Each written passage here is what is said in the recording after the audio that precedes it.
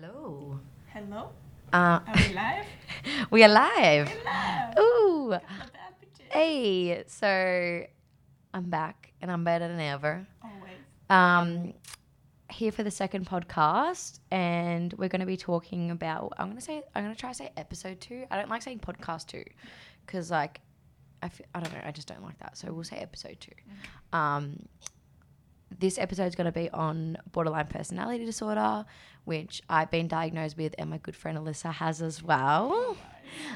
So I thought we would do an episode on that and just our experiences and kind of what we've gone through and our diagnosis, as well as just how it affects us in society today and how it's probably more common than we think. And also it's kind of like it's probably something that is newer information is emerging about this disorder every year. One of my therapists told me that it's uncommon for therapists and other doctors to diagnose people with BPD because of the lack of knowledge that there is. Yeah. And so that's leaving so many people To Australia, like I didn't even, when I got diagnosed, I was like, what the fuck's that? Yeah, I like looked it up. I was like, excuse me? I don't know what that is. But now, like, I feel like there's a bit more awareness. Like Pete Davidson has BPD. What a man, myth, legend. I don't know who else has it. Trisha Paytas says she does have it. She also has a lot of things. Wish you the best, Trisha. Not like she's listening. Yeah.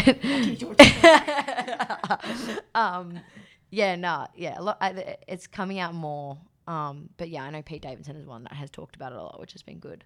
But before we get into it, I just wanted to say, if you relate to anything that we're talking about, or if you feel like you are struggling, please reach out to someone and don't self-diagnose, because at the end of the day, me and Alyssa are not psychologists, and we're just here to start awareness and open the conversation and just bring a bit of education for friends and family and whoever who may be going through this stuff. So if you are really struggling, you know who you can go to, a professional, or you can go to a trusted adult or friend and just reach out. And if you feel like there's no one you can come to, then I will link some resources in the description and go to there and just reach out. There's no shame in it, and that's what we're here for, to prove that.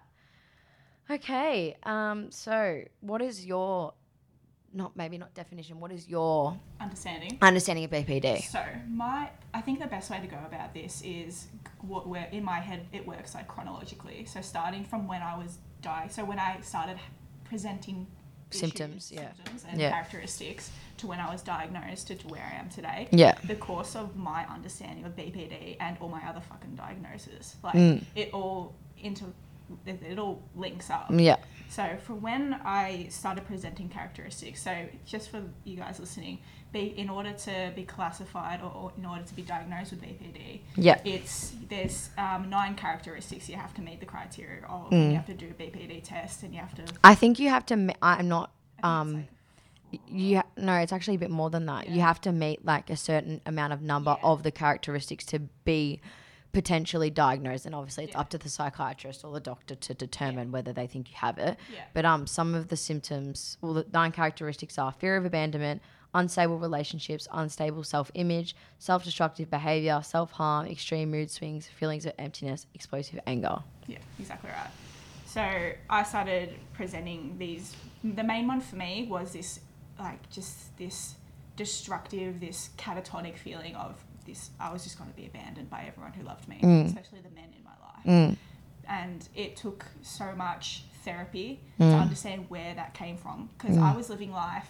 So I was talking to you about this before, George, there's the car theory and the mask theory. So these feelings, and again, if you guys feel like you relate to any of these theories, it's not like you need to speak up. So for don't suffer alone, because it only gets worse if you don't speak up. So this feeling that every person you're with, every group that you're with, you have a mask that you present yourself with. And then when you go home, you take off this mask and you have nothing left. You have this empty cast like this casket of nothingness. Yeah. So I was feeling that. I was every day at school, every day at soccer, every day at work, every group of people I was around. Yeah. I was this different entity. So then I'd go home and I'm like, fuck, what do I have left? You know what I mean? Of course. So that's like, what mask do I wear at home? Yeah, exactly. Yeah. So that's the masks theory. The second theory is the car theory. I like to call it the car theory. So it's this theory that you're sitting in the driver's seat, right? You're driving the car, you're going 100 kilometers down the freeway. Yeah. But you look to your left and you see yourself sitting in the passenger seat. So it's this intertwined reality and you don't know what's real. So you're sitting in the passenger seat and you also see yourself driving. You're like, hang on, I'm actually not driving the car. Who's driving the car? Who's operating me? Yeah. Who's operating this machine? Yeah.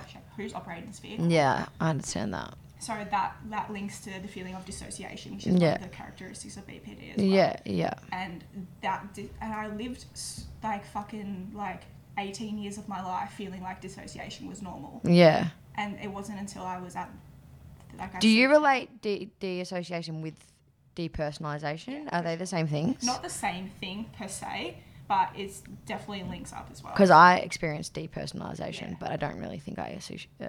What's your experience with depersonalization? It's more like the feeling, similar to the car theory. Like you're there, but you're not entirely there. And then you like sit in your head and you're like, wait, where am I? Who am I? Yeah, exactly. What's kind of going on? And also like conscious, like making decisions that aren't completely conscious. And like, not like, I don't mean decisions like tying my freaking shoelace. Like I mean like major life decisions. Like I was making them without even thinking, or like just kind of, it was like someone else was making them for me. As well as I just didn't have the feelings I was like there. Like I was there having the conversation or having the experience, but I was just like, am I? Like, do I care? Yeah, like, exactly. not really. Or like, is this happening kind of thing? That's my experience with it personally. Yeah. But it's been, I haven't experienced it too much recently, but I think that is a side effect of medication as well. Absolutely. So that's, sure. Yeah. But continue. Thank you. Well, yeah, and so with BPD, so once I was actually properly diagnosed, BPD, so with me, guys, like I'm a complete open book. So in terms of diagnosis, I was diagnosed with Bipolar II, BPD, PTSD, and like panic disorder and all that fun stuff, anxiety. That little concoction. Hey. So God was like, hey. Here's a little bit of that. So the issue I found is like I didn't know what was what and why it was happening to me. It is confusing. Yeah. So even confusing for me, and I'm like aware of it. Yeah. So So I'll explain the differences, and you'll be able to sort of tell where I'm coming from. So bipolar is a chemical imbalance in the brain. In my sense, it was hereditary. It came down from my mum's side, and my mum. Love her, great woman, great little wog lady. Can't not love her. Loves making lasagna. Yeah. But she just failed to tell me that bipolar runs in my family. Yeah. And she didn't get any help either when she was young or anything. Yeah. So she just thought it'd skip over me. Yeah. Didn't. Actually, no.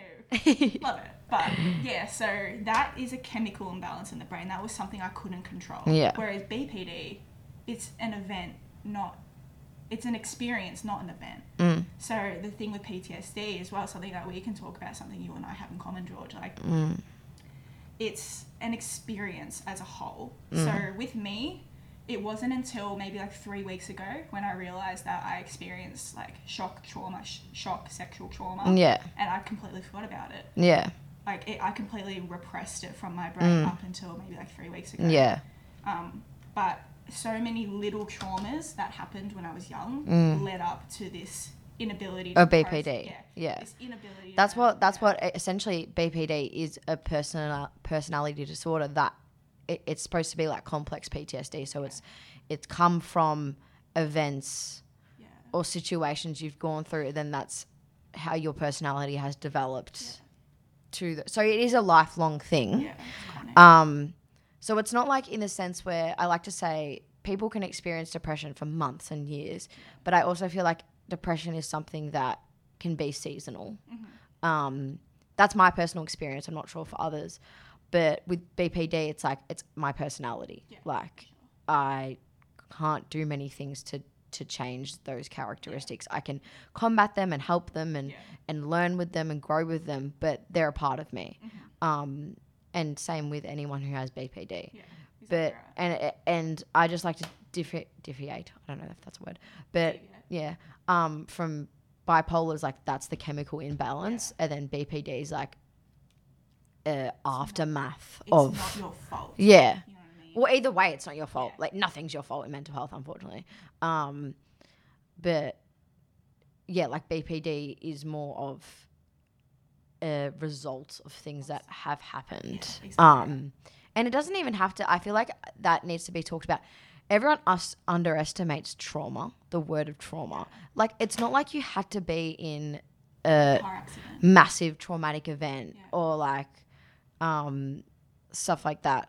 It really doesn't matter. Like trauma can come in any form. And trigger warning, because we will be talking about trauma. We'll put that in the description, but I thought I'd just chuck it in.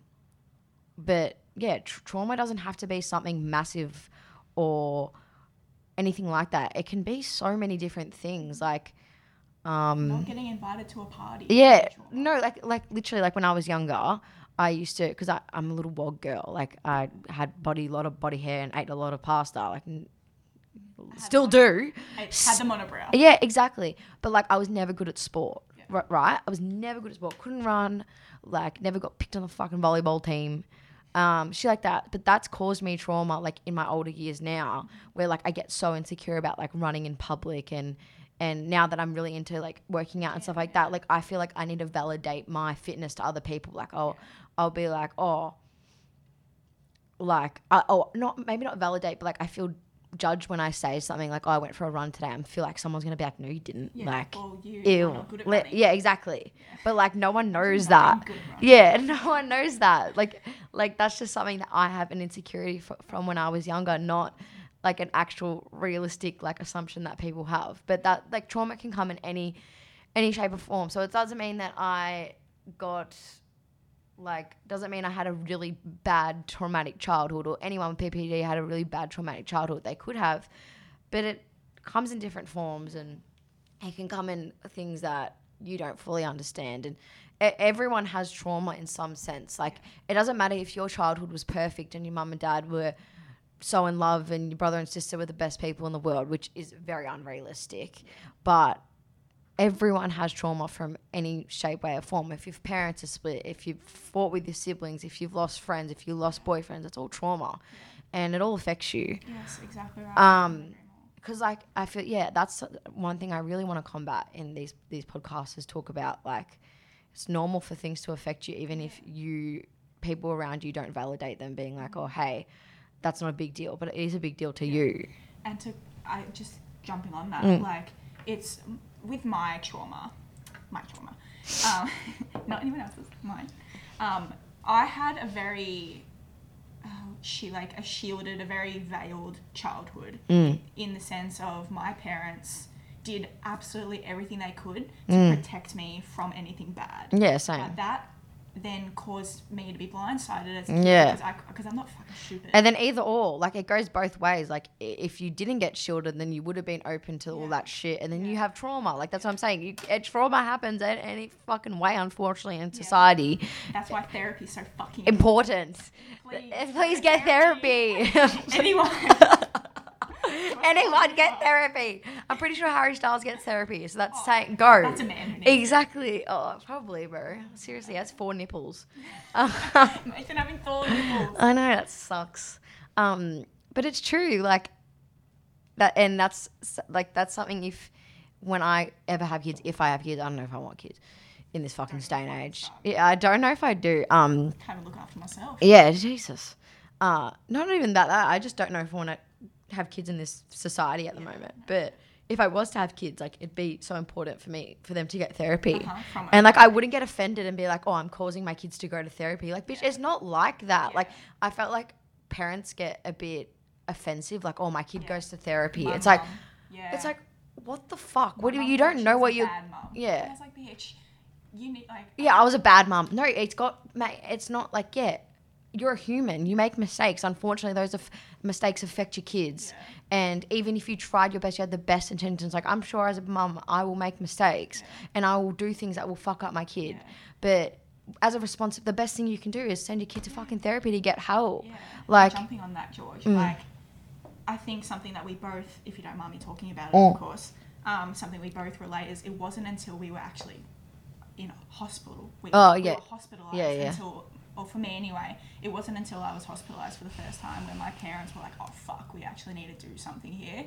Because my parents were always there for me, but they never saw the true extent of what I felt. Yeah. And I was so grateful that I had you as well to be like I had to say to my mum, because my mum really didn't want to send me. She really no one wants to send their kid to the fucking psych ward. It's not like a fucking trip. Yeah, exactly. Yeah. It's not a fucking holiday. It's scary, especially at our age. We're pretty young, so yeah. But I actually used, because obviously you were helping me at that time because I didn't know what to do, and I knew that you'd been in that position before.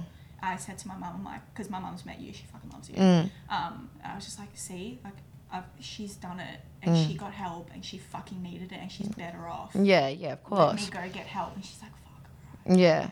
Yeah, because and it just shouldn't have to get to that extreme where you have to go somewhere that you have to ensure that your safety and stuff like that. Because there's different purposes for going into a ward. Like there's one purpose of safety, like you don't feel safe at home, like you feel like you might harm yourself. And then the other reason is some people go to get their medication right. I was there for both. But I, as you said, I got diagnosed in hospital as well, and as I said, I didn't know what BPD was. But that was a good place for me to get diagnosed because they saw me for 3 weeks and like they saw my mood changes and like I saw my psychiatrist every second day and I saw the nurses every day, and they were like writing down my symptoms and writing down my progress and stuff like that.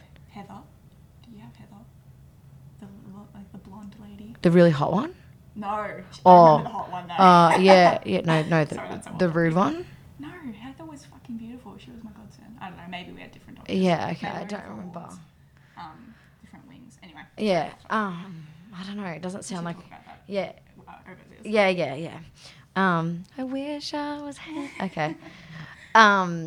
Yeah. Anyway, I had a really good doctor and a really good psychiatrist and really good nurses, and they just kind of watched me. And then I got my diagnosis in like my 3rd week, and then I stayed there for like, I think I was there 4 weeks, 4.5. But yeah, it was good because I got on the right medication. Now I've been on the same medication ever since, and that's been awesome. Well, not awesome, but like it's been stabilized me. Like I still have BPD symptoms. Like I have bad fear of abandonment, but it's getting better. But like anger and stuff is like rare. Like I've never I get like angry, but like I never do anything about it. Like before it was like fucked. Like it was like punching walls, like white boy. Yeah. Like yeah, like yeah. Yeah. I know a few. I love my Kyles. I'm sorry, Kyles. Yeah. Shout out to Kyle. I had 2 of my favorite Kyles. But like what? Yeah, like that shit. Yeah. Punching walls. Shit like that, which was drinking V's. No, I didn't drink V's. I broke a window once. Yeah. Shit like I had anger issues bad. Can I ask? Yeah. So we'll both sort of like touch on this because we both. But this is why you and I fucking get along so well. Is because we look at each other like, hang on, it's a fucking mirror. You know that Spider-Man Spider-Man meme? Yeah. So George and I both have BPD and PTSD. Tell us what's the difference, or what do you feel like? What distinguishes them for you? I'll say PTSD is post-traumatic stress disorder, by the way. Is like you get triggered by certain things that link to a traumatic event. Yeah. But BPD is like my personality traits that have protected me, but also are a symptom of that traumatic experience. So I'll try to make it more clear. So like PTSD is when I get triggered by something that has caused me trauma. BPD is the symptoms of what has protected me from that trauma and what has been a result of it, if that makes sense. And the fears that come from it. So like BPD doesn't cause me stress every day in the sense that like I am like having panic attacks. When I have a PTSD attack, I'm panicking, like I'm stressing, I have anxiety, I'm crying, stuff like that. But BPD is different because that's just like my daily, like, I wouldn't say it affects me as much anymore because of medication, but it's always going to be a lifelong thing. I always have those traits like fear of abandonment, stuff like that. That's me with my bipolar as well. So with my bipolar, for everyone listening, like, as I said before, it's the chemical imbalance plus my personality. So the bipolar causes this thing called mania. So I'll touch on what mania is because I've actually disclosed this to a lot of people. Be like, oh, mania, so when manic, when you're happy. I'm like, no, cunt. It's not. You're not fucking happy. It's actually the complete opposite. Oh, can't. Like, two Aussie girls. Fucking we're both wogs, but we all both swear like Aussies, pretty bad. But so I get this thing called so I'm bipolar 2. So bipolar runs in 3 categories. So bipolar 1 being essentially more manic, less depressive. Bipolar 2, less manic, more depressive. Bipolar 3, and even balance of both.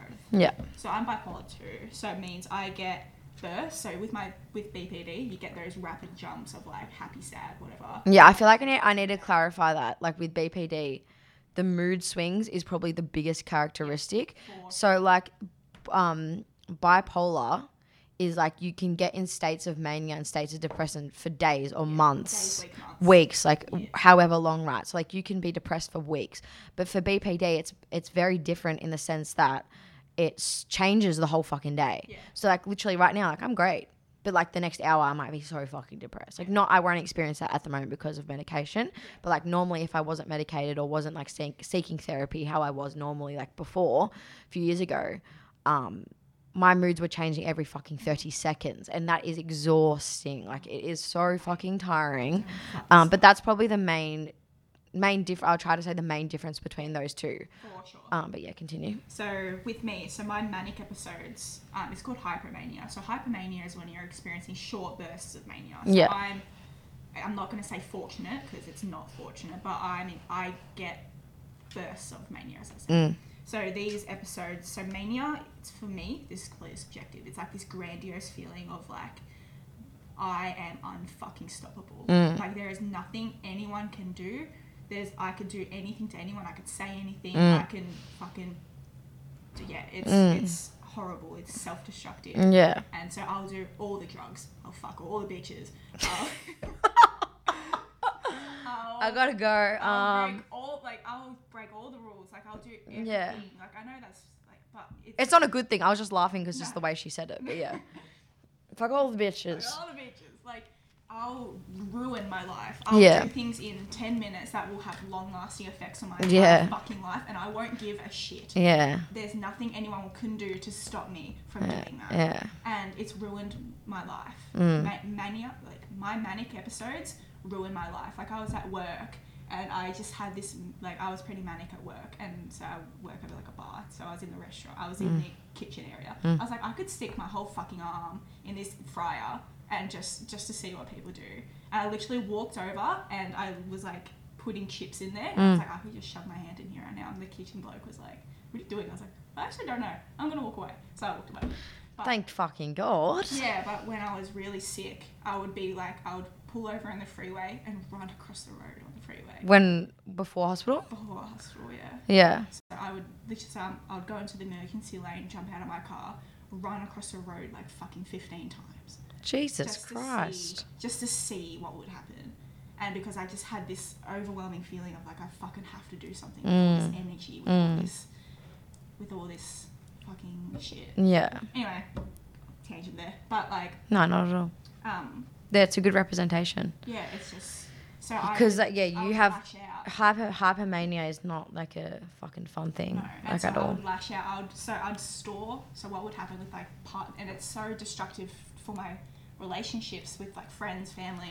I would store everything that I felt, and I would lash out all at once, be like, fuck you, you did this, this and this and this and this, fuck you for doing that, you suck, I'm never going to speak to you again. And the bloke or whoever is like, what? Yeah, like, excuse me, I thought we were good fucking 2 days ago. Yeah, and they're like, what? Yeah. That happened 6 months ago. Why are you doing that now? I'm like, alright, that's like, okay, that's a common thing. Yeah, that's a very common thing. But But you do it to extreme extent. Yeah. No, I understand. Yeah, I don't, and like, fortunately that I don't have bipolar. But I do get senses of mania. But like, it's not hypermania in the sense that I like will go run across the street or like anything like that.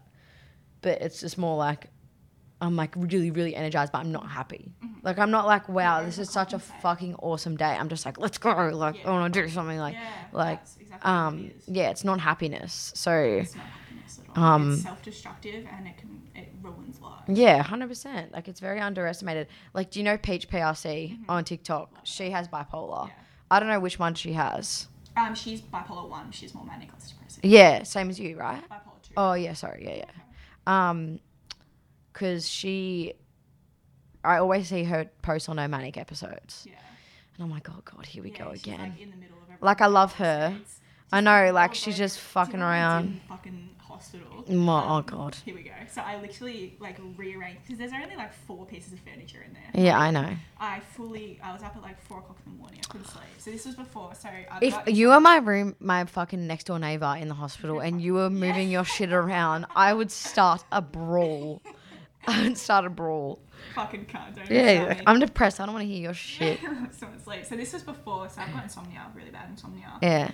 So this was when my medication wasn't working. Yeah. So I wasn't sleeping. Literally at 4 o'clock in the morning, I'm putting moving around my furniture. I'm putting the dresses on my bed. I'm moving my bed to the other side of the wall. What? Because I'm like, I need to do something. You're not allowed to do that. No, the nurse came and she's like, Alyssa, go to fucking bed. She's probably like, what the fuck? And I'm like, oh God, I was like, give me Valium, please. Yeah, no, because when you're at it's very hard in that hospital as well, because it's not like it's fucking Run Forest Run or like it's like fucking the Hilton. Like, it's beautiful. It's actually really nice. No, I need to clarify this as well, because I get really fucking angry when I shouldn't, because like society has put that label on psych wards that they're like terrifying, and someone asked me if I got put in a straitjacket. I was like, are you fucking serious? I was like, but like, honestly, it's not that it's a fair assumption to make, but like in today's society, no one talks about it. So of course people are going to assume the fucking worst, like from what they've seen on like Girl Interrupted and like what a movie. Yeah, film. But it's true, like, you don't get put in a straitjacket, first and foremost. There's different wards. There's public wards and private wards. Me and Alyssa both went to a private ward. So if you have private health insurance in Australia, you can go to a private ward. They're a bit more difficult to get in. You might have to wait a bit further, because public wards are more for like immediate help and stuff like that. But it's literally like, I like to say, it's a hotel for sad people. It's literally like, your own room. You get treated very well. You get fed, and they're fucking. We're not going to say the name of the place we went to, but we went to the same ward as well, different times. But the chef there, immaculate. Oh my God, why was he the best? He was Santa. I know. He really cooked fucking awesome food. And then, like, obviously I went during COVID the last year, during July, when it was pretty bad. So we couldn't leave and stuff. But usually, like, you're allowed to go out for walks and blah, blah, blah. Yeah. But, like, it is when you have manic episodes, it's hard. Yeah. It's very hard to be in there because you can't do anything. But that's for your safety. Because, like, God knows you would have fucking run across the road and done a dip whippy. Yeah. Like. So, with you, George, what treatment did you get while you were in there? Or, like, what treatment did you use that you take out of that into your everyday life? Like, what type of therapies do you do? Oh, I do. So in the ward, obviously, like, so people, I'll go into this as well. People ask, like, what do you do during the day? And basically there's different therapy programs, and then you just pick which one you want to go to. So, like, there's a morning session, midday session, afternoon session. And then you just, like, pick which topics. So there's topics on, like, self-esteem, drug use, alcohol use, blah, blah, blah. And you just pick which one you want to go that day. And I did mostly the ones on, like, self-esteem, people-pleasing. CBT. Cognitive behavioural therapy. And then there's DBT, which is... I need to do DBT. DBT, fucking change your life. Well, I've done a bit of it. I did a bit of it because I did the day program at the hospital. Yeah. But it takes a while to get into the DBT program because it's like everyone needs to get into it. No shit. But, like, I do a bit with my therapist. But it's mostly like breaking down, like it is DBT in a sense. It is DBT, but it's just a bit more of a slower process because I do it like one-on-one. But that's probably what's been most helpful, and medication as well. But there's still a long way to fucking go. Absolutely. But that's just how it is. Do you do DBT as well? Yeah, so I'm with my therapist. So I'm in the day program from the hospital. Are you? Yeah, I do day program. What the fuck? What days? I do Fridays, but I Oh my haven't God. been going because I'm in the like youth program. Yeah. I want to get into the DBT. I was in. I forgot the name of it. Oh. Fuck. What's the other options? Do you remember? There was about fucking 50. Oh, I forgot. But yeah, Anyway, go on. so- It wasn't the youth one. No, not the youth one. The youth one's alright, but it's just like a bunch of depressed kids, and it's really like sad. Oh God. Yeah, everyone's just sitting there, just like. Oh. No, I actually loved it. We joked about our trauma so Yeah, much. No, you do, but there's It a was lot of horrific. Like even when we were in the ward, like we used to say the funniest shit. Yeah. Like we would go, like we'd be in the cafeteria eating, then someone would be like say like as a joke, like be like to the nurse, or like, you didn't turn down my bed tonight, or like where's the turn down service in this place, or like just make jokes, call it like hotel name of the ward, and just like shit like that. And I remember one time we went for a walk, and trigger warning, but this is how we deal with shit. Not deal with shit. This is just like, How we cope. yeah, you gotta laugh some fucking how If you can't- in this if you can't joint. laugh, you cry. Yeah, you can't laugh. You gotta make. Anyway, we're going for a walk, and the nurse had to take us, obviously, and we walk across the road, and no one looked left to right. And she turns around, and she's like, "Are you guys serious? Like, why didn't you look left to right?" And we all reply, "Like, babe, we're fucking suicidal. Like, why the fuck would we look left and right? Like, what an idiot. Like, no, not an idiot. Sorry, you're a sweetheart, babes.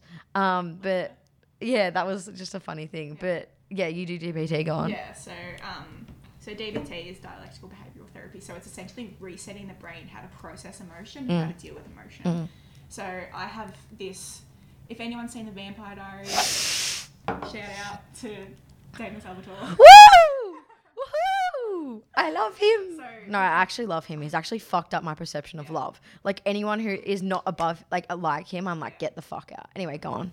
So with the vampires, they can shut off their humanity, and so when when Damon shuts off his humanity, Yes, and he's often. like, fuck you, Elena, fuck you. Yeah. That's essentially like, because I'm a vampire. Shut up, cunt. Sorry. Yeah. That's essentially what like you do. You shut off your humanity. You don't give a flying fuck about anything you say or do. When you're in mania. Or when I'm depressive too. Like it's Yeah, just me something- too, it's just actually. something I do. When I'm depressive, I'm like that as well. Yeah. But DBT helps. So you sort of do this thing called the polyvagal theory, something that I'm working on at the moment. So it's essentially dividing your autonomic nervous system between your between the three stages of your ANS. And it's essentially like recalibrating the link between your brain, your body, and your mind. Yeah. And so I won't go too much into it because No, it's all right. yeah, No. it's a process. It's so fucking interesting.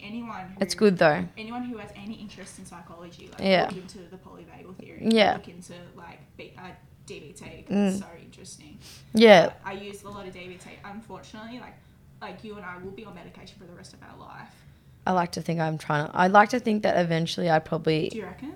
I could probably think I can get off antidepressants, but mood stabilizers I'd have to stay on. Fair enough. Well, in my case, I'll be on antipsychotics for the rest of my life. Yeah. I'll be on mood stabilizers, depressants for the rest of my life. The only reason I want to get off antidepressants is because they give that overwhelming, numbing feeling, Yeah, for sure. and it makes me it makes me more depressed. Yeah. I won't say depressed. Sorry, I'll just say it kind of like. It's very, very good. Antidepressants are amazing if you're not in a good state of your life and you are suicidal. You need to get on medication. Like I'm sick of people saying, "Oh, I don't want to go on medication." Like it's weird. Like blah blah blah. Shut the fuck up. You have a chemical imbalance in your brain. It's not your fault. You need to get the help you need to get. Sorry, I didn't mean to say shut the fuck up. It's just aggression. BBD. But it's true. Like. It's not your fault. So why are you feeling like you can't get help for something that's not your fault? It's like you break a leg because someone fucking kicked your leg in and you're like, oh, I'm not going to go get a cast because that's like weird or embarrassing. But someone else did it. It's not your fault. Like not that anyone has caused your depression, but it's the same thing. So that's why I get upset when I'm like, people are like, oh, I'm so weird about medication. It's like, I don't care. Like, I'm struggling. Like people are on medication for all different types of physical things. Why is it so different for mental? Do you know what a nurse said to me while I was in hospital? Because I was really having a hard time going on so I obviously needed to be on a lot of medication to help me sleep. I was so adamant on like, no, I want to be able to sleep. I'll need to do it myself. And my doctor was like, mate, get a grip. Like, you need to be on medication. So I was having a breakdown, and then my nurse came up to me, the daily nurse for the day. She said to me, she's like, Alyssa, like, think of like, if you had a heart condition, you need to be on medication. Same thing. You can't sleep, you aren't happy, you need to be on medication. Like, it's just something that that's your reality. Yeah. Unfortunately, you're just gonna have to suck it up. Yeah, stop trying to avoid a reality. Fuck. Stop trying to avoid a reality. Like, and because it's mental, like, people are so more opposed to it. But if a doctor told you to go on medication because you were sick, you would fucking do it. So it's the same thing. And, you know, if people have problems with medication, like, that's fine. That's on them. I'm never going to force someone to take medication. It's not my place. But that's my opinion on it, because personally it's changed my life, and it's made me... That makes me so happy to hear. Thanks, B. It's made me in such a better mental state, and like, I'm vibing. I hate that word, but whatever. And I want to try to break down that stigma, because if a doctor's telling you to go on medication, they're not doing it for fucking fun. They have to go through paperwork. They have to put in effort to do that. It's not for fun. But it also put into that, it takes a bit of time to get on what suits you, which is fine. It takes time, but that's just like, as I said, it changed my life. So, and people have different experiences with it, but everything takes time. Everything good takes time in life. It's the same thing with like a workout routine. Like, the first time you start working out, you might not be, that might not be doing things for you, or like a certain gym might not be for you. You know what I mean? It's the same thing. Couldn't explain that better myself. But yeah, that's a big thing that I've struggled with talking to people about mental health, because they've all been so weird about medication. But I'd like to think that one day I could get off antidepressants, just because I'm in such a better, stable place. But but I wouldn't risk it unless I was like 100% I'm in a good place. I am 100%, but like, obviously I need to take into, not 100%, like 98. You're never going to be 100%. Yeah, you're never going to be 100% in life, and that's fine. But unless my doctors and my psych were like, yeah, I think you can go off it, then I'd go off it.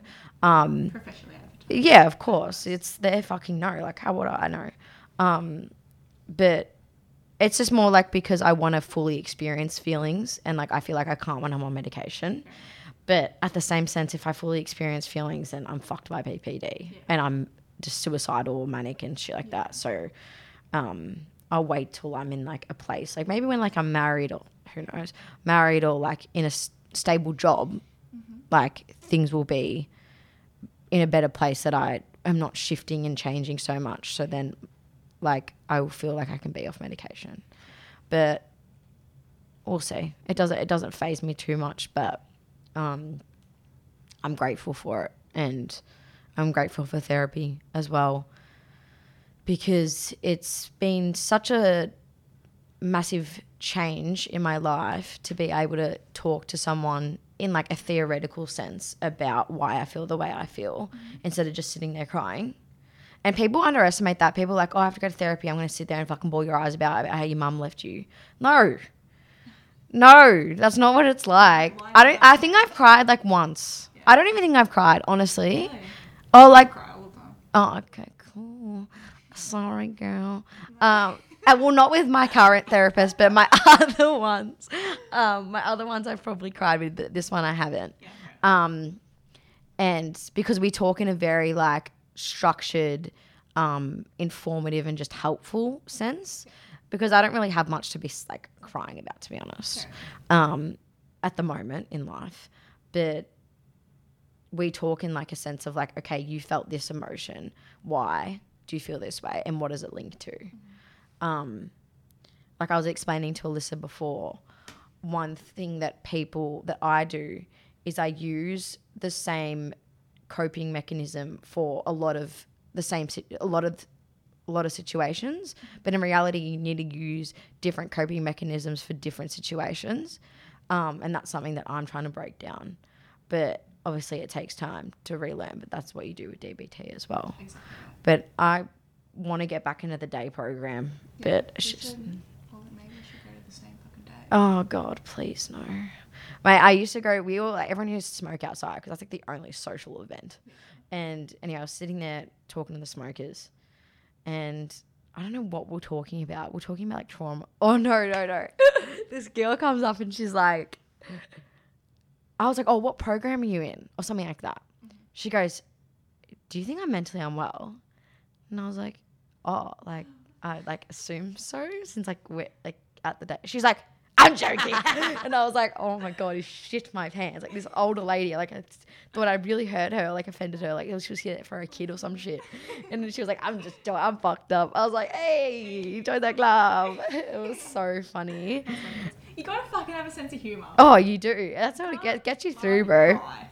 Oh, I used to say the most funny shit in the groups, but then obviously we can talk deep and stuff like that. But like, when it's something as heavy, sometimes you need to lighten it up. And that was really all the people there were really great. I never really had an issue with anyone. I got along with pretty much everyone. But then like thanks. But I also like kept to myself in the ward as well because I was like, I need to like learn. Yeah, that's what the first thing the nurse said to me. She's like, don't make friends. Mm-hmm. I did. Yeah. And some of them are fabulous. All of them are fabulous. I made friends with this, and he'll never hear this because he's 70. He actually shout out to him. I'm not gonna say his name, not that it matters. But anyway, I made friends with him, and he was the most gorgeous man in the world. And I don't even remember how I met him, but he was going through a lot as well, and we had the fucking best chats in the world, like just talking about how he has experienced anxiety since he was like fucking 5 and had no idea what it was, and like got to like 15, he's like, what is going on? Like, I'm so confused. Like, thought he was actually sick, like physically sick, because he was experiencing so much anxiety. And then he finally got to like his 50s, and he's like, holy fuck, like this is what's happened. And then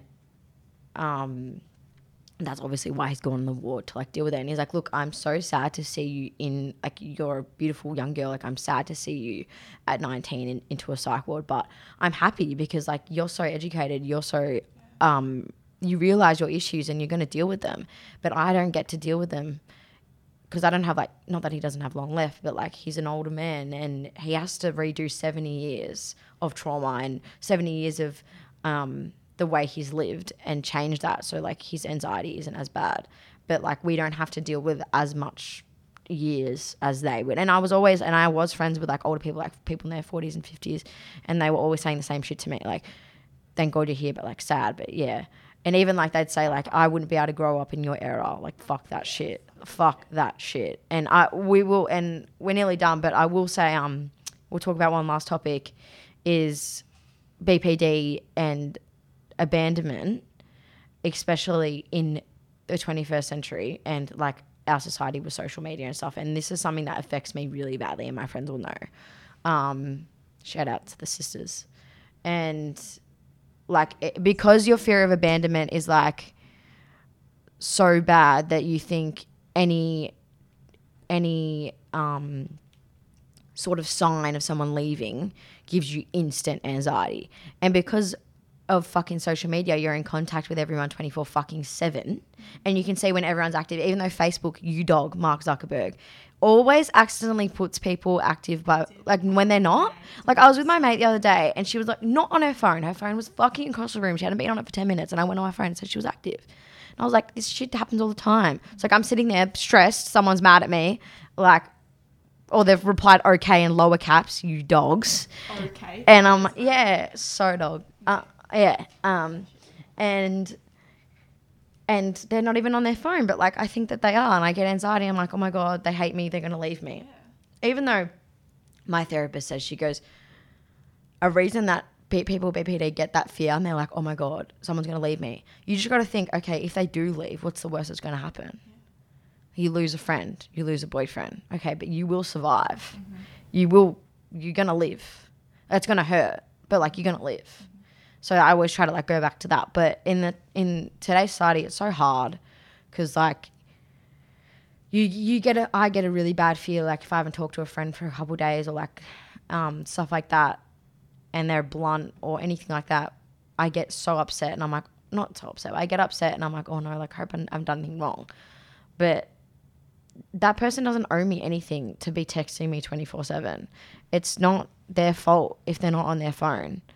And that's something that I'm trying to work with as well, and just kind of like not self-reflect, because if someone is a good friend, and I will only really respect people and love people who, if they did have an issue with me, would come to me and be like, hey G, like you did XYZ, I don't like this, can we talk about it? And if they're not going to do that, then fuck them anyway. Like me and Alyssa had a bit of not an issue, but like we had what I would even say? Just a small tear. Yeah. And she literally messaged me and was like, hey, like, are you free? Can we have a chat? Hey, baby. And I was like, hey, like, sure, what's up? And then she just voice memoed me and then voice memoed back and we sorted it. That's just like what. That's something that we don't get every day. And I wish I got that because I hadn't had it in the past. So, and obviously, like, with being a teenager and like when you're young and shit, like everyone talks behind each other's backs and one person's mad at each other but the other person doesn't know, and like that has caused me trauma, and it causes everyone trauma. Like it's just a normal thing in society that like it's a fucking high school mentality. That's just what happens. But it's caused me trauma in my older life now, because now I get fearful of someone's upset with me but they haven't like confronted me. But then now I'm just like, if someone's not going to confront me, then they're not really a good friend anyway.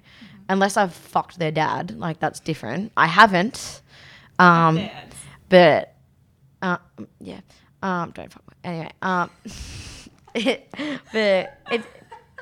but it's true. Like if a friend hasn't said that to me, then I don't really want to be friends with them anyway. Like, because I would do it to them. Like it's all right if it takes a couple of days to say something, but I want someone to turn around and be like, hey, you've upset me here. Like, can you see that? Or like, even if it's like, I don't want to be your friend, like at least just be honest about it, kind of thing. Exactly right. Instead of just like talking shit behind your back. But like, I'm not going to say I'm innocent, because I'm not, because we've all done that. Yeah. We're all fucking... One of the things as well, like something that I feel like I experience a lot when it comes to social media with friends, partners, ex-partners, whoever, like they'll post something, like you'll see, say there's another boyfriend and girlfriend you see on Instagram and they're posting cute shit and they're doing cute shit. You're like, why the fuck is my partner not fucking doing that? With your best friend, like with like a group of girls are out and they post on their Instagram, they post on their stories like drinking and shit. Like, why the fuck didn't I get an invite? Yeah, I know. Fuck that shit. It's really not that deep. Like, yeah, I know. 9 times out of 10, it's really... 9 times out of 10, it's just not like that. And even if it is, fuck them anyway. Yeah, exactly. Like, don't want to be friends with those people anyway, bro. Yeah, exactly. Or you don't want to be dating that person anyway. But like, that doesn't... Yeah, that's... Yeah, it's a fucking problem. As well as... Like, when people show boyfriends and girlfriends and friends on social media, it doesn't always mean that they're still good friends. Yeah. Like, it really doesn't mean it at all.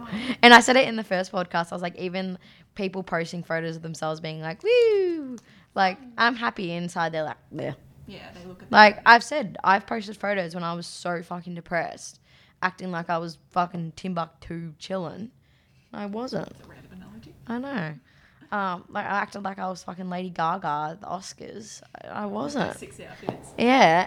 No, that's the Met Gala, bro. Yeah.